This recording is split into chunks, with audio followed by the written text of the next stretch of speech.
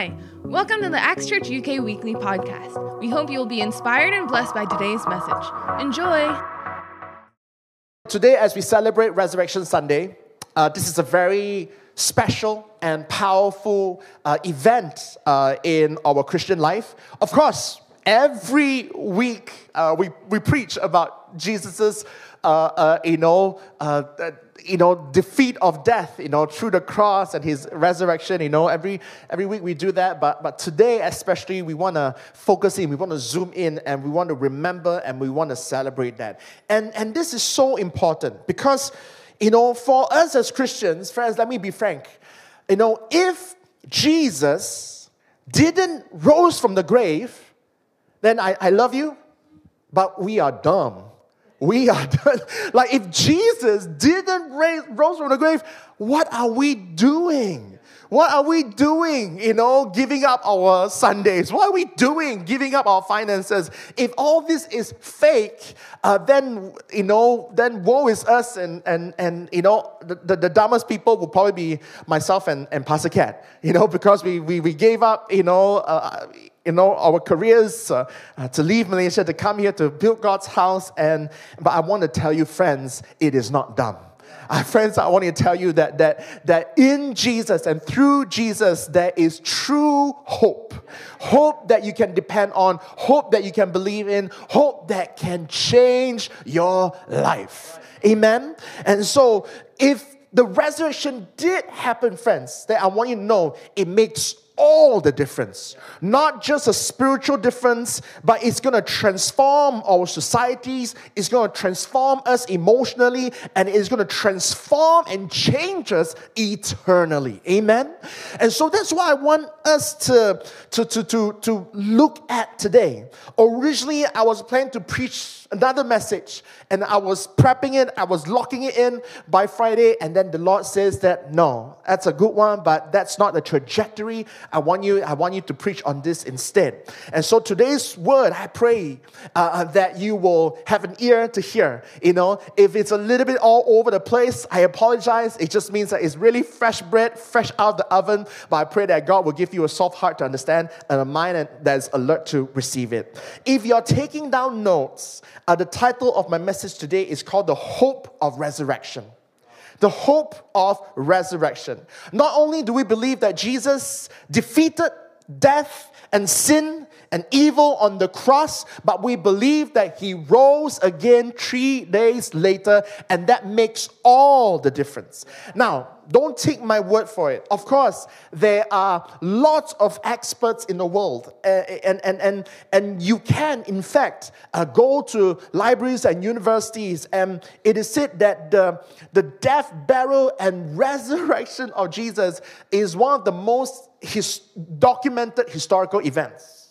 And there are a lot of resources in libraries and even internet and books out there that you can buy, and this is the truth.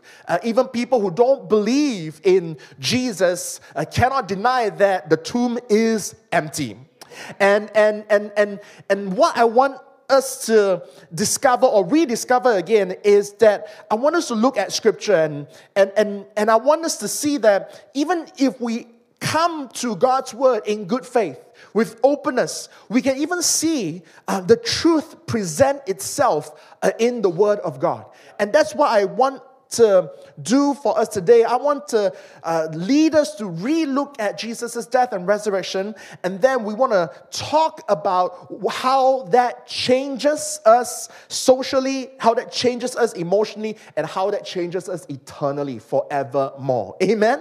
And so if you're taking down notes, I want you to turn with me to the main two passages of Scripture that we will be looking at will be from Mark chapter 15, verse 37 to 47, and then we will continue on with Mark chapter 16, verse 1 to 7. There's a lot of scripture that we can go to today, but today I just want to focus in on this particular account of the Gospels. The Gospel of Mark is the shortest of all four Gospels, the most action-packed. But despite its shorter length, it is also very loaded. And that's what we want to look at it verse by verse. Amen? And so if you have your Bibles, feel free to turn there. If you don't have your Bibles, visuals, God bless you, it's okay. That's what technology is for, and we will have it flash up on the screen. But before that, would you allow me to just pray for all of us to receive God's word? God, we thank you that you love us. We thank you that you died on the cross for our mistakes, and you rose again for our victory. I thank you, Lord, that today we can come to you, Lord, as we are, and we can receive your grace and your mercy. And God, I just want to commit this time, even as we are about to open up your word. We say this morning, we want to hear from you and you alone. So let every verse, let every word, let every letter jump out of the pages of our Bibles and let it leap straight into our hearts. Lord, today we're not here for entertainment or even information. Today we desire transformation, Lord, that only you can give. Would you change us from the inside out? Purify my lips, Lord, as I deliver your word. In Jesus' name we pray. Amen. Amen. So Mark chapter 15, verse 37 to 47 reads like this. And Jesus cried out with a loud voice and breathed his last. Then the veil of the temple, so back then in Israel, there was this very holy temple. And there was a veil, a very big, think of a very huge fabric, a very huge kind of like carpet-like object that separated the most holy part of the temple with the rest of the temple. It was called the veil. And when Jesus died, the veil of the temple, supernaturally and by itself, was torn in two. And the gospel says from the top to the bottom. Amen. And it was as if it was from heaven, it was torn from top to bottom. It was as if God was the one that tore it, removing the separation from us again. And so, when the centurion who stood opposite Jesus on the cross saw that he cried out like this and breathed his last, he said, truly, this man was the Son of God. There were also women looking on from afar, among whom were Mary Magdalene, Mary the mother of James, the less or little James, and of Joseph and Salome, who also followed him and ministered to him when he was in Galilee, and many other women who came up with him to Jerusalem. Now when evening had come, because it was the preparation day, which means the day before the Sabbath, there's the day before the Sabbath, Joseph of Arimathea, a prominent council member who was himself waiting for the kingdom of God, coming and taking courage, he went into, some of you pronounce it as Pilate, Pontius Pilate. I like to pronounce it as Pilate, Pilates, to Pilate or Pilate, and asked for the body of Jesus. And Pilate marveled that he was already dead. Summoning the centurion, he asked him if he had been dead for some time. So when he found out from the centurion, he granted the body to Joseph. Then he bought fine linen. Joseph took him down and wrapped him in the linen, and he laid him in a tomb which had been hewn out of the rock, carved out of the rock, and rolled a stone against the door of the tomb. And Mary Magdalene and Mary, the mother of Joseph, observed where he was laid. Before we continue reading Mark chapter 16, even as we celebrate Jesus' resurrection today, there cannot be a resurrection if there was no cross. And Jesus died a very painful death, a death that we should have died. He died on the cross, absorbing our sin, absorbing our mistake, absorbing every wrong thing we have done, past, present, and future. You will be asking, how can one man's death be so powerful? Friends, this is a twist here. He wasn't just a man. He was God who came in the flesh. And because it's God, and God is worth more than all of creation combined. God is the source of all existence. And when the Son of God took it all, and when He died, a ripple effect coursed through all creation. And we know for a fact that Jesus died because even the Bible, in its dedication to the truth, put that there were expert witnesses there. You might be thinking, what expert witnesses? Expert witness number one, the centurion. This wasn't just a normal bodyguard. This was a Roman centurion. This was a war captain. This was somebody who had fought battles and somebody who probably taken lives before. Somebody who knows what a dead body looks like.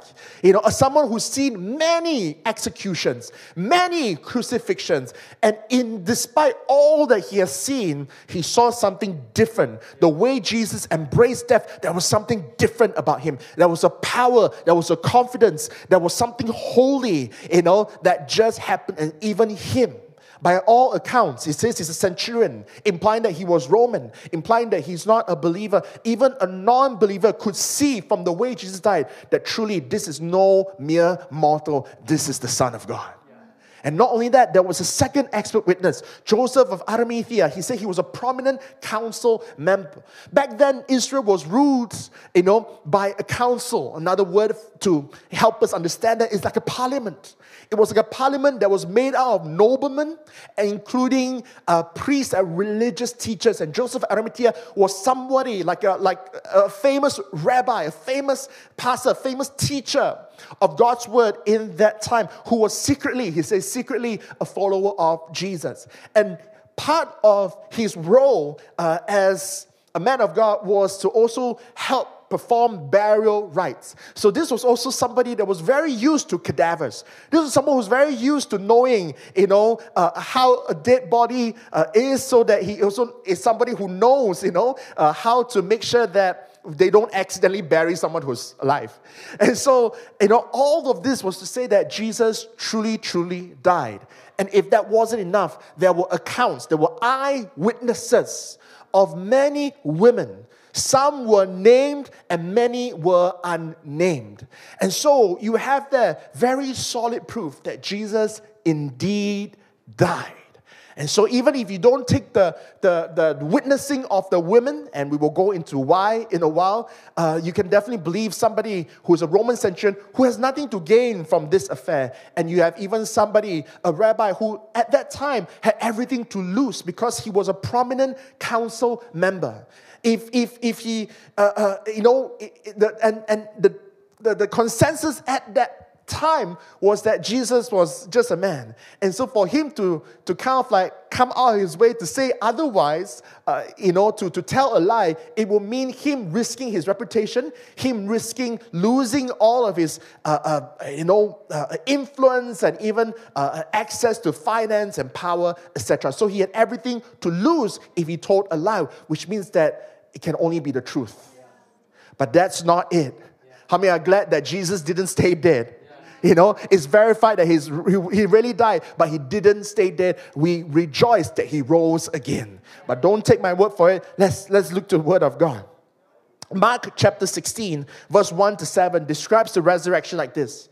Now when the Sabbath was past, Mary Magdalene, Mary the mother of James, and Salome bought spices that they might come and anoint him. Now, why did they bring spices? It was because earlier on it said that by the time Jesus died, it was very near sundown. And ancient Jews would practice, in fact, people who still practice Judaism, they have a Sabbath that starts on Friday sundown and it ends on Saturday sundown. And so anything that you needed to do, you got to do it quick in that short window of time. And so Jesus was hastily buried, and there was probably no time to put spices in. And so the women said that, what, the least we could do is come and show our last act of love. And so the women were going, in fact, the Bible clearly says that they went without no agenda. They were not going there to try to create a story. In fact, they were going there in preparation to meet a dead body, to just spread some spices over it, just as a last sign of love and respect. But what they found was so much further than that. Very early in the morning, on the first day of the week, they came to the tomb when the sun had risen, and they said among themselves, "Oh, wait a second, we were so busy buying all the spices, we forgot who will roll away. Who will roll away the stone from the door of the tomb for us?" And this wasn't just any ordinary stone. Use your imagination, or if you have a chance to look up, it was there will be a little a ramp on the incline and a huge stone. The moment the tomb is used, it will almost be like a door stopper or a stone stopper will be removed, and the stone will roll down the ramp and lock into place.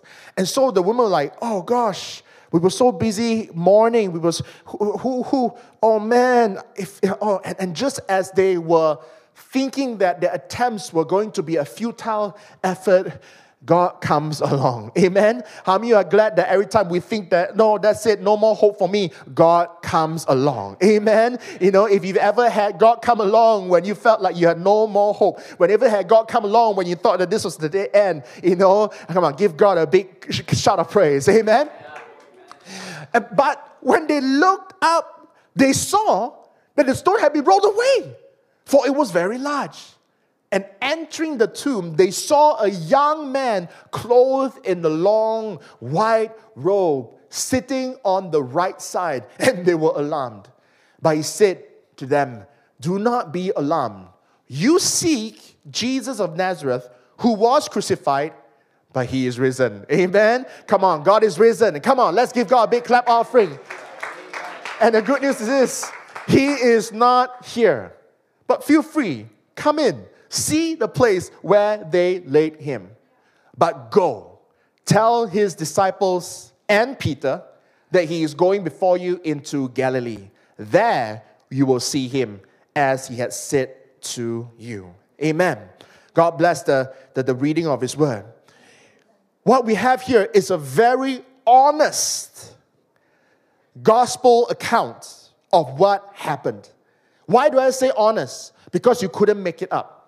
Because the truth is this, if you wanted to make it up, you would not write it this way. There were at least two reasons why you would not write it this way. Because in the first century, in ancient times, women were not seen as credible witnesses. Now, don't get me wrong. All the women in the house, don't hate me. I'm just telling you history. I'm all for women empowerment, equal rights and all that. But at that time, that wasn't the case. At that time, men were seen as important and women as secondary. In fact, at that time, such was the burden of having a daughter that some people from pagan societies, they would commit infanticide.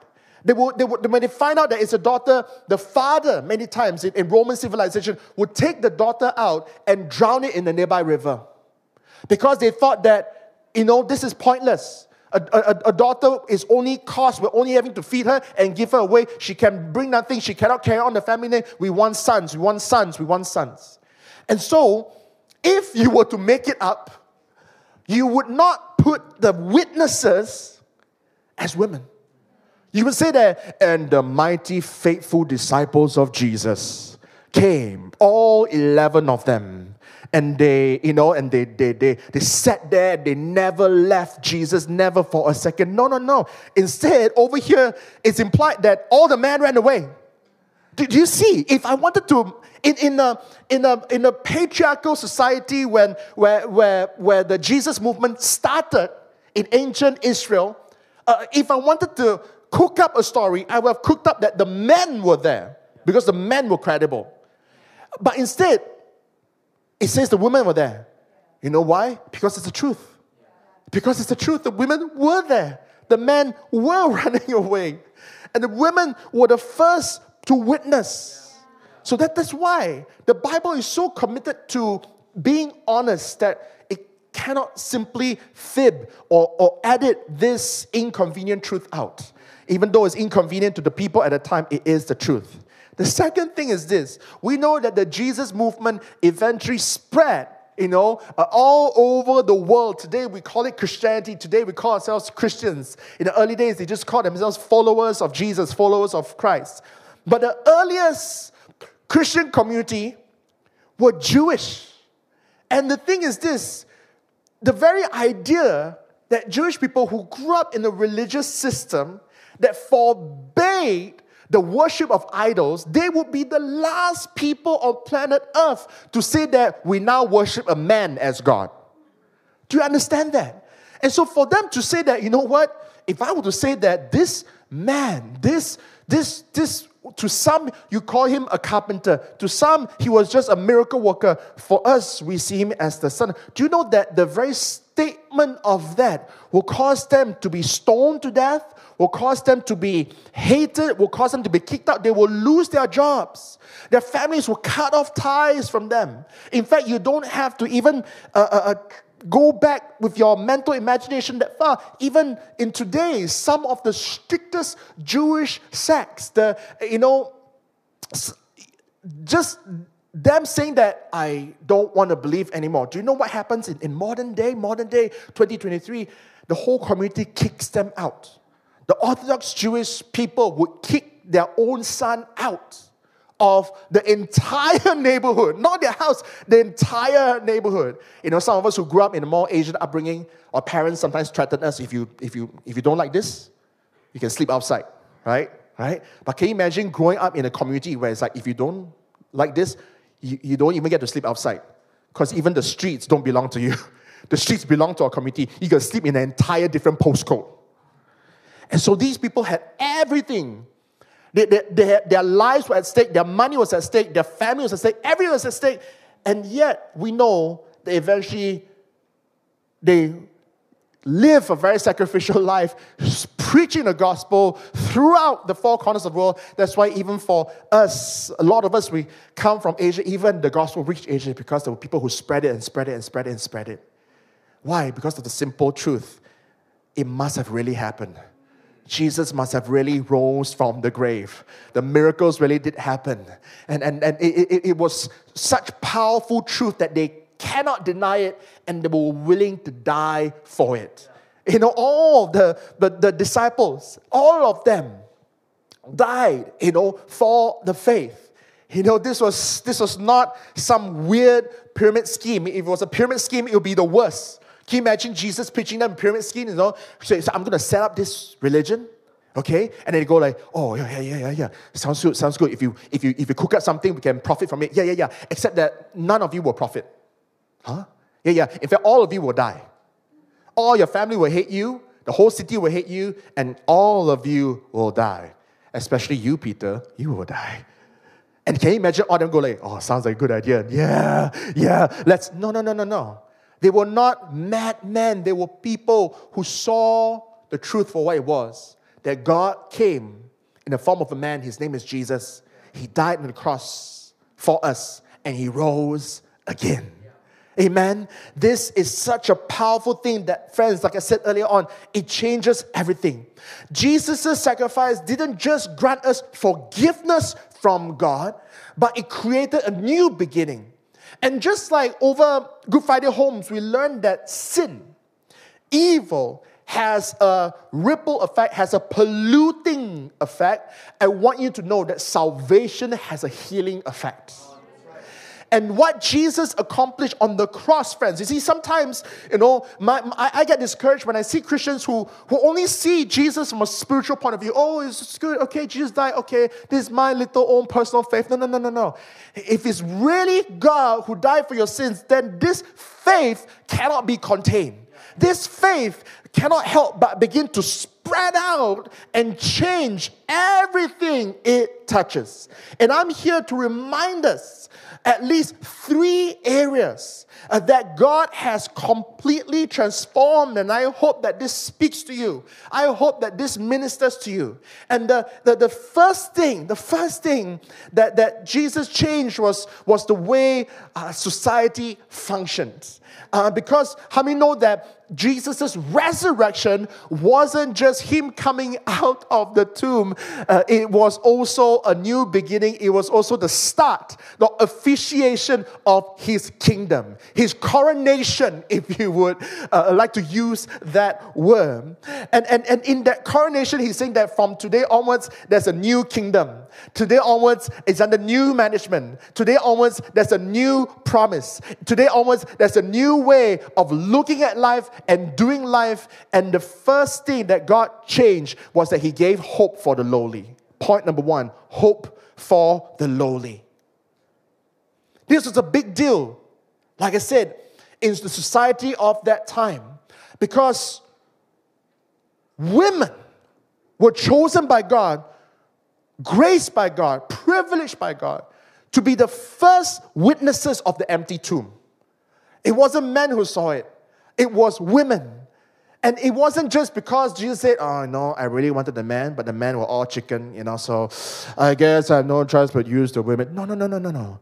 God is a genius. He's intentional.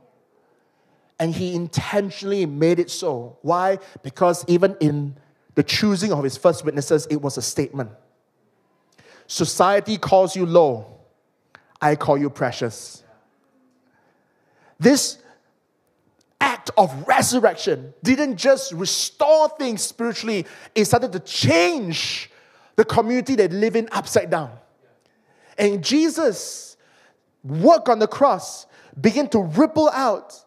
And women who were living in a society where they had no rights, women who were living in a society where they were perceived as inferior, now God says that, hey, no longer do I call you inferior.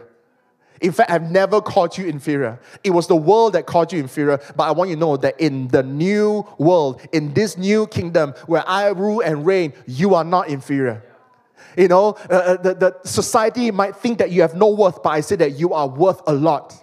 Society says that you're not credible. I say you are very credible. So credible that I give you the opportunity and the privilege to be my witnesses. And this was a game changer, friends. Of course, we sometimes forget that because we live in a modern society. But friends, I want you to know the very fact that we even have what we enjoy today, the equal treatment of genders and so forth, was because of what Jesus started on the cross. Amen. And this is not just for the women in church, because this spoke specifically to the women at the time. But how many know that you don't have to, in the world that we live in today, you don't have to be a woman to feel low. And this is God saying that to whoever who hears his voice, if you ever felt like you're not good enough, God says you're good enough. If you ever felt like everybody has looked down at you, and I don't know who this is for, but I believe that it is for somebody here, because maybe it's for some of us here, we're students. And then you're coming into university, and you have all these big dreams. But then life has a way of, humbling you, and you realize that, I thought I was something. I realize that I'm nothing. I'm now not even sure if I should be doing the course I'm doing. I'm not even sure of my degree anymore. I'm not even sure if I'm in the right university anymore. I'm not even sure if I'm in the right country anymore. Because when I come here, I feel like an outsider. I thought university would be my opportunity to meet new friends and create new dreams. But everything in my life right now just feels like a nightmare. I'm an outcast. I don't belong. I feel judged. People judge me for my skin color. People judge me for my accent. People judge me for where I come from, where I study, the postcode I live in. Friends, if that's you, I got good news for you. That might be how the world makes you feel, but that's not how God looks at you. And God is saying that I don't care about your background, I can use you. I don't care if nobody believes in you, He believes in you. I don't care if you felt like, giving up. God says that He will not give up, because the cross gives hope for the lowly. And I'm not sure who needs this, but I believe that someone here needs to know that. You felt so low, you felt like giving up. God forbid you even feel like ending everything. Because that's what we do when we are low. And God says that, no, not on my watch, not in my reign, not in my kingdom. The world might reject you, but the world doesn't have the final say. You might have some setback, but your setbacks don't have the final say. Jesus has the final say. And in His death and resurrection, even the lowest among us here, God can use you. So don't look down at yourself. Because sometimes, maybe you're here and you feel like, just even me professing to be a Christian, I feel like immediately all my friends left me. I feel like, and we live in a modern Western civilization that seems to look down at people with faith, and you feel so low. In fact, you might feel like, I think it's more convenient if I just don't talk about faith, because if I even mention that I believe in Jesus, people look at me like I'm an idiot, like I'm a pariah, like I'm nothing. And God says that even if they do that, He can still use you. He can use you despite your lowliness, and He will use you because of your lowly nature, because He gets all the glory. Amen? So hope for the lowly, point number 1.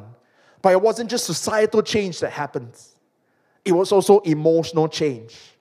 Because the death and resurrection of Jesus gave hope for the broken. Point number 2, hope for the broken. When Jesus died, He paid the price. I used to study law. In fact, my wife is still a lawyer. And in law, you know that when there is a punishment, when there's a crime, then it's a punishment. And until that punishment is fully meted out, there can be no freedom. And what Jesus did was that He took it all. Just like how a man who was sentenced, let's say, if you're sentenced to 10 years in prison, until you serve the full 10 years, you cannot escape. But once you serve your full 10 years, the prison cannot hold you back. And when Jesus died on the cross, and He was buried for 3 days, after the 3 days was over, it was as if all of the penalty of the whole of mankind was paid in full. And that's why the tomb couldn't even hold Him back. The stone had to be rolled away, and Jesus had to walk out, not only having freedom for Himself, but freedom for all of us. And that freedom isn't just a freedom for us to access God, but it created a new environment, freedom for God to access us. And you can see this very beautiful picture earlier on. You already saw the hint that God tore the veil. And it wasn't man who tore it from the bottom, it was God who tore it from the top down. But not only that, what did Jesus do after He rose again? Did He sit there and shake His leg? Did He sit there and do a superhero pose and go like, now worship me, see how powerful I am? No. He immediately got going. Got going where? Let's read Mark 16 verse 7 again. Or just Mark 16, it says here. Jesus rose, and now there is a new atmosphere. Now sin doesn't have a power. When God walks the earth, no longer do we disintegrate and die in His presence. Now God can meet us face to face. And guess what? Jesus immediately got busy. So busy that He says, hey, angel, stand here and help me to pass on a message. Because sticky notes were not invented yet. So angel, stand here. All right? I gotta get busy. What was He getting busy? He says that He is going before you into Galilee. That's in other words, the Jesus said, He's already on His way. Tell disciples, He's already on His way. Tell disciples, He started walking. Tell disciples that He's almost there. Tell disciples that He's going to meet there because God's already getting busy establishing His new kingdom. And who was Jesus walking towards? Was He walking towards mighty men? Was He walking towards brave men? No. He was walking towards broken men. And the Bible was not afraid to share that because it says there, tell my disciples. Tell the woman to tell my disciples. And Peter. And Peter. Now we look at that singling out and you go like, oh, Peter, what did you do? And those of us who are familiar with the gospel story will know that Peter, a strong believer in Jesus, someone who's very close to Jesus, told Jesus before He was crucified, I will not leave you. Never. Never, ever. But before the chicken crowed 3 times, he denied Christ 3 times. And what Jesus was trying to do, He wasn't singling out Peter to go like, and tell that Peter. It wasn't like this, and that Peter, he's going to get hurt real bad when I get regalia. No. He's saying that, and tell the most broken that I'm coming. Because Peter denied Christ. And sometimes we forget that these men left everything. They left their families. They left their businesses. How many of you here would quit your job for Jesus? Don't raise your hand, because I know not a lot of hands will be raised. Let's be honest. But these men, it's easy for us to look at, Peter, no. But these men left. Jesus called them and they left their families. They left their livelihoods. They left their fishing boats. They left their lucrative trade. In fact, some of them were even tax collectors. And the Bible says that they just left. They even left the taxes they were collected. I wonder what's going to happen to that guy. You know, will the Roman soldiers come knocking on his family door and go like, your husband just left work. Is he at home? No, he's not. Where is he? He's following this person, this rabbi, we think he is, even though we didn't see any of his qualifications, the son of a carpenter, and they're doing ministry in the countryside. You mean your husband left working for the empire of Rome, the most powerful empire, superpower of that day? Can you think about it? I don't know what's a big brand name in your industry today. Maybe for some of you in electronics, it's like you left your job in Dyson. No, he didn't left. He just left. He didn't tender his resignation. He just went out for lunch and didn't come back. His laptop is still there. All his documents are spread about. In fact, this is a real breach of data. But this guy doesn't care anymore. And they left everything to follow Jesus. But when Jesus died on the cross, we forget that it was traumatic for the men. And so these were men of faith, but then they became broken men. Men with broken spirit. Men who, like maybe Peter, felt like he broke a promise to God. Men who maybe felt like that God broke their trust. Jesus, I thought you're going to usher in your kingdom. How come you died? And it wasn't Jesus that lied. They just didn't understand the full extent of what Jesus was trying to do. But it doesn't change the fact that Jesus' first agenda was to go to minister to the brokenhearted. And so, I'm not sure who here, you're at a broken place. Maybe you feel like your faith is at a broken place. Maybe you feel like my faith is so fractured. I'm so divided. I feel like I'm always making one step closer to God and then 2 steps back. And then 1 step closer to God and then 3 steps back. I'm so broken. I broke so many promises to God. No way He's going to accept me. No way He's going to use me. You know, maybe even one time I served and I followed the Lord, but maybe something that you were praying for didn't happen the way you imagined to be, and you felt broken. You felt like you're not even sure if you can trust this Jesus anymore. And friends, I want you to know that God wants to heal you. See, God, when He rose again, He didn't command people to come and worship Him. No, He immediately got busy and He went to minister to the most broken in society, to His closest friend. And so, friends, if you're seated here and you feel broken, maybe you look very okay on the outside, but you feel broken emotionally, you feel broken spiritually, you feel, I don't know, whatever it is, I want you to know that there's hope. And not just any hope, resurrection hope. Because the way the world wants us to deal with trauma is to revisit it. Oh, tell me about your past. I already told you it's very abusive. But tell me how you feel about your father. I hate him. Tell me more. And it's destructive, it's scary. And the world seems to preach the gospel of closure.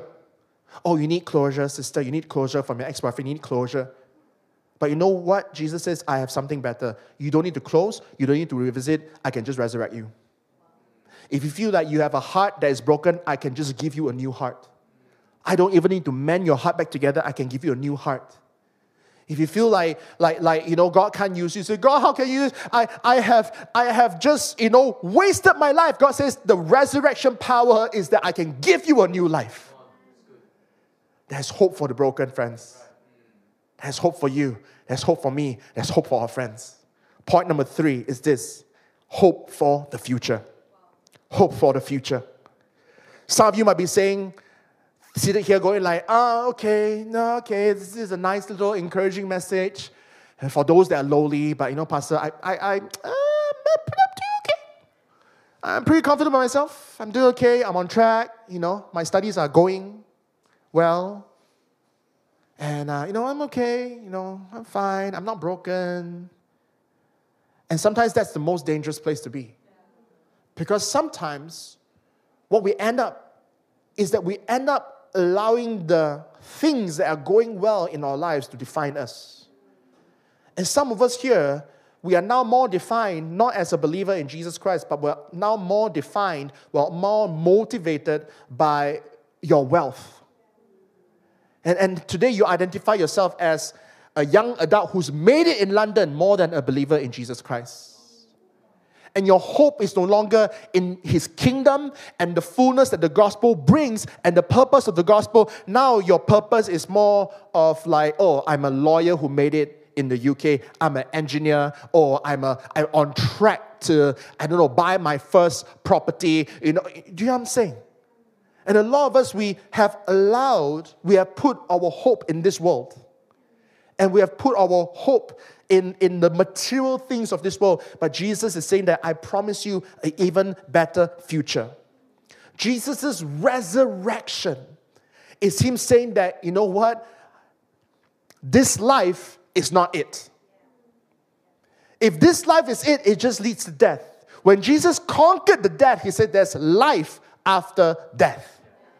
And not some sort of spiritual existence. You see, every other faith in the world tells you, do this, pray that, abstain from this, believe in this, meditate like this, and then you will leave the material world and you will ascend. You know what Jesus says? Jesus says that I've come to restore. I've come to heal. I've come to regenerate. I've come to resurrect.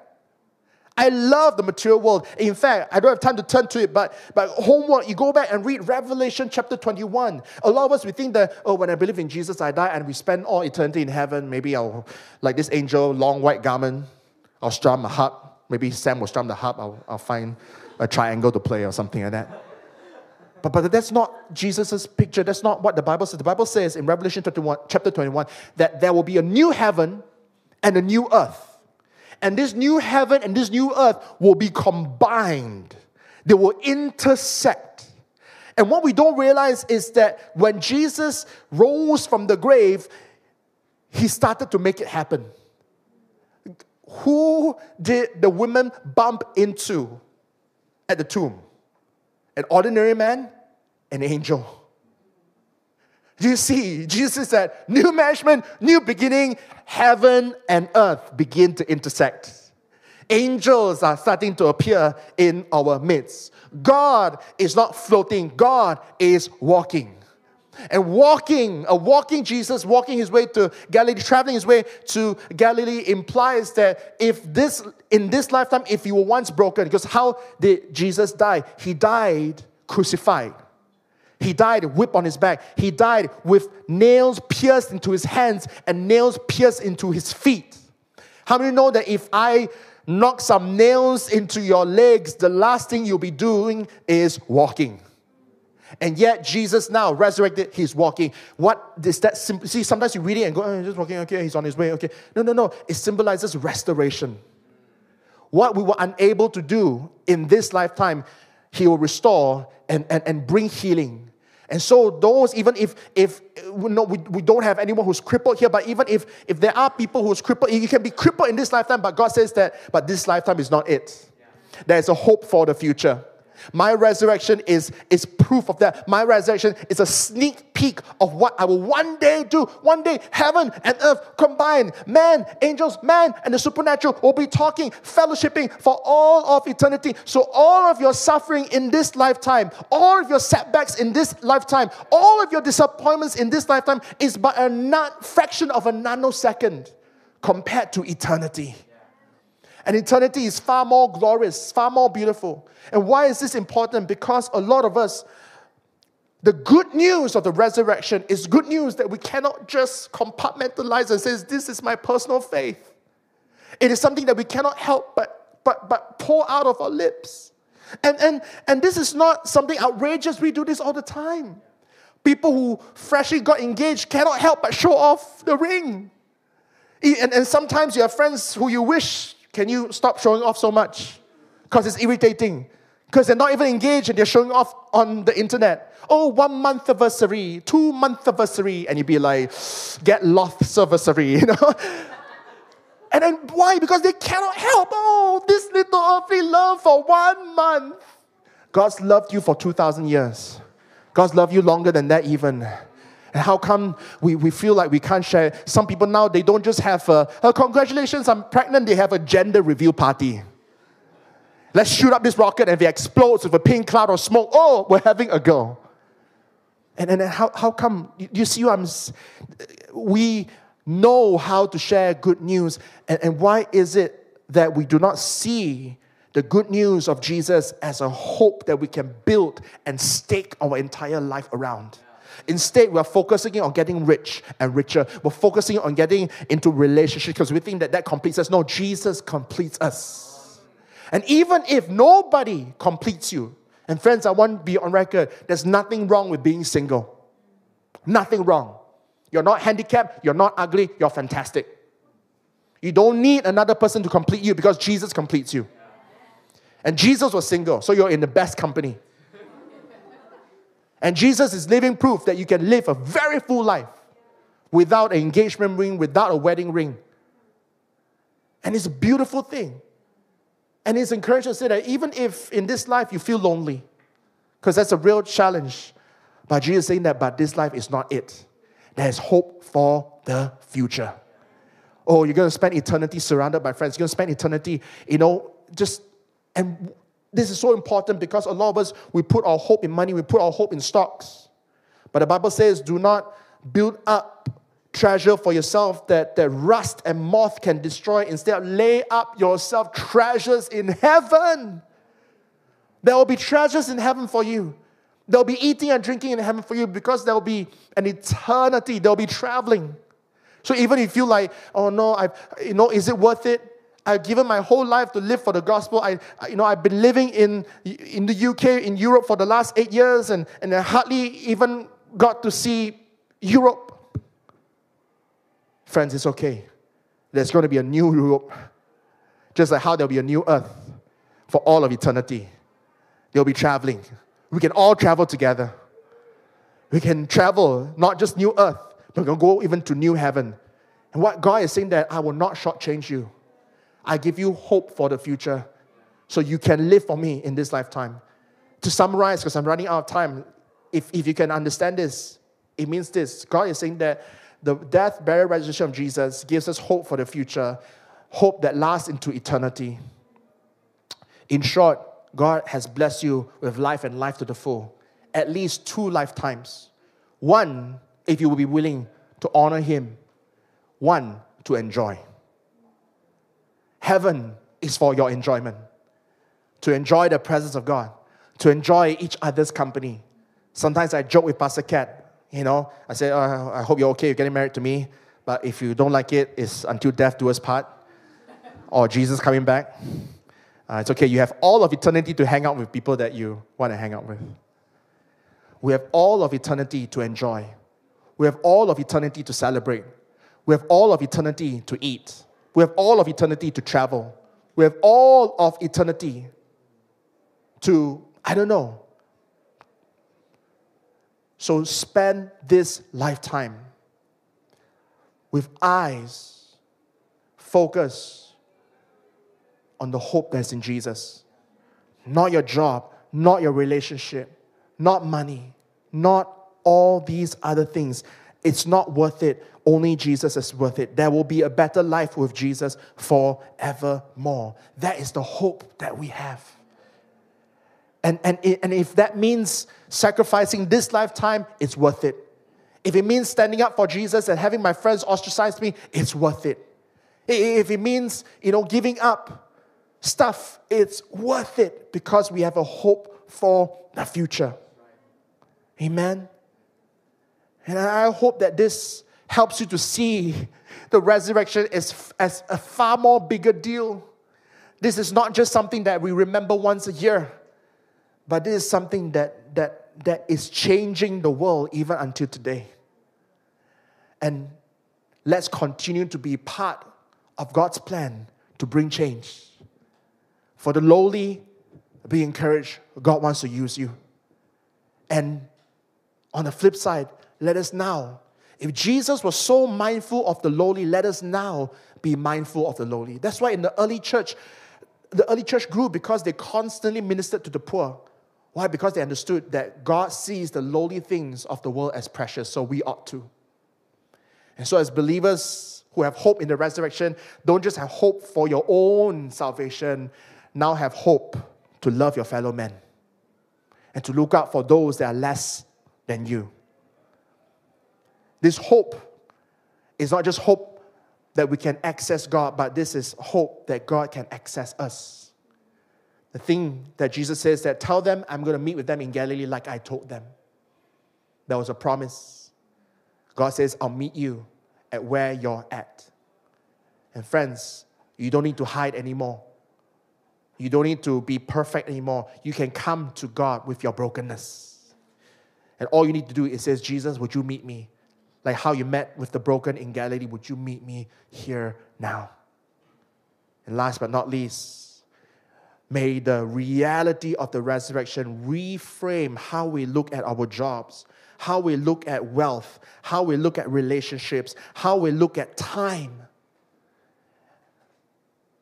So don't say that, I got no time, In fact, one last challenge. I know I went a little bit over time, but one last challenge if you're just Easter, okay? Just bear with Jesus a little bit longer on Easter. God's not against you having a bucket list. But God just thinks that your bucket list is too narrow. Some of us, our bucket list is millionaire, travel the world, get married. God says that, why don't you put your hope in me and make a better bucket list? Why don't you put in your bucket list leading my friend to Jesus? Why don't you put on your bucket list going to missions? Why don't you put your bucket list as praying for my friend and seeing them get healed and get well? Why don't you see on your bucket list, standing up and making a difference? Do you get what I'm getting at, friends? A lot of us, we put our hope in travel and we let fear, especially the fear of missing out, rule our lives. But God is saying, no, let hope rule your life. He's here to give you life and life to the full. Even if you dedicate your entire life in this lifetime to honor Him, even if it means, God, to follow you, I'm going to give up this job. To follow you, I'm going to give up this relationship. Friends, I'm trying to tell you that it'll be worth it. Because in Jesus, we have hope for the future. Let's pray. God, I thank you that the cross and the resurrection is so much more than just religion. It is radical. It changes, it renews reality. And God, thank you for helping us to see the big picture again today. And so God, before I close, I just want to pray for my brothers and sisters here who maybe are at a very low place. And maybe there's some of you here, due to different life circumstances, you feel so defeated. You feel so broken. You feel so low. You feel you don't belong. Friends, I want you to know that you're at the right place. And what you need is not more friends. What you need is not more popularity. What you need is Jesus. Only in Jesus can the lowly find their worth. Only in Jesus can the broken be made whole. Only in Jesus can the dead come back to life again. Only in Jesus can there be resurrection.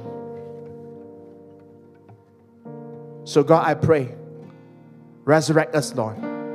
Resurrect us, Lord. Give us a new heart. Give us a new life. Give us a new way of looking at ourselves through your eyes. Lord, let the power of resurrection flow into our lives. If that's you, friends, I want you to know God loves you. You might feel like you've been struck down, but I'm here to tell you, you're not destroyed.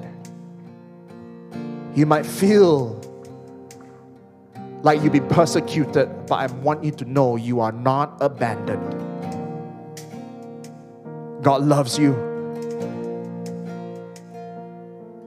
The cross is on your side. resurrection is on your side. Would you ask God to recreate? Would you ask God to rebuild? If you've been touched by today's message and would like to invite Jesus into your life, why don't you join me in saying this prayer?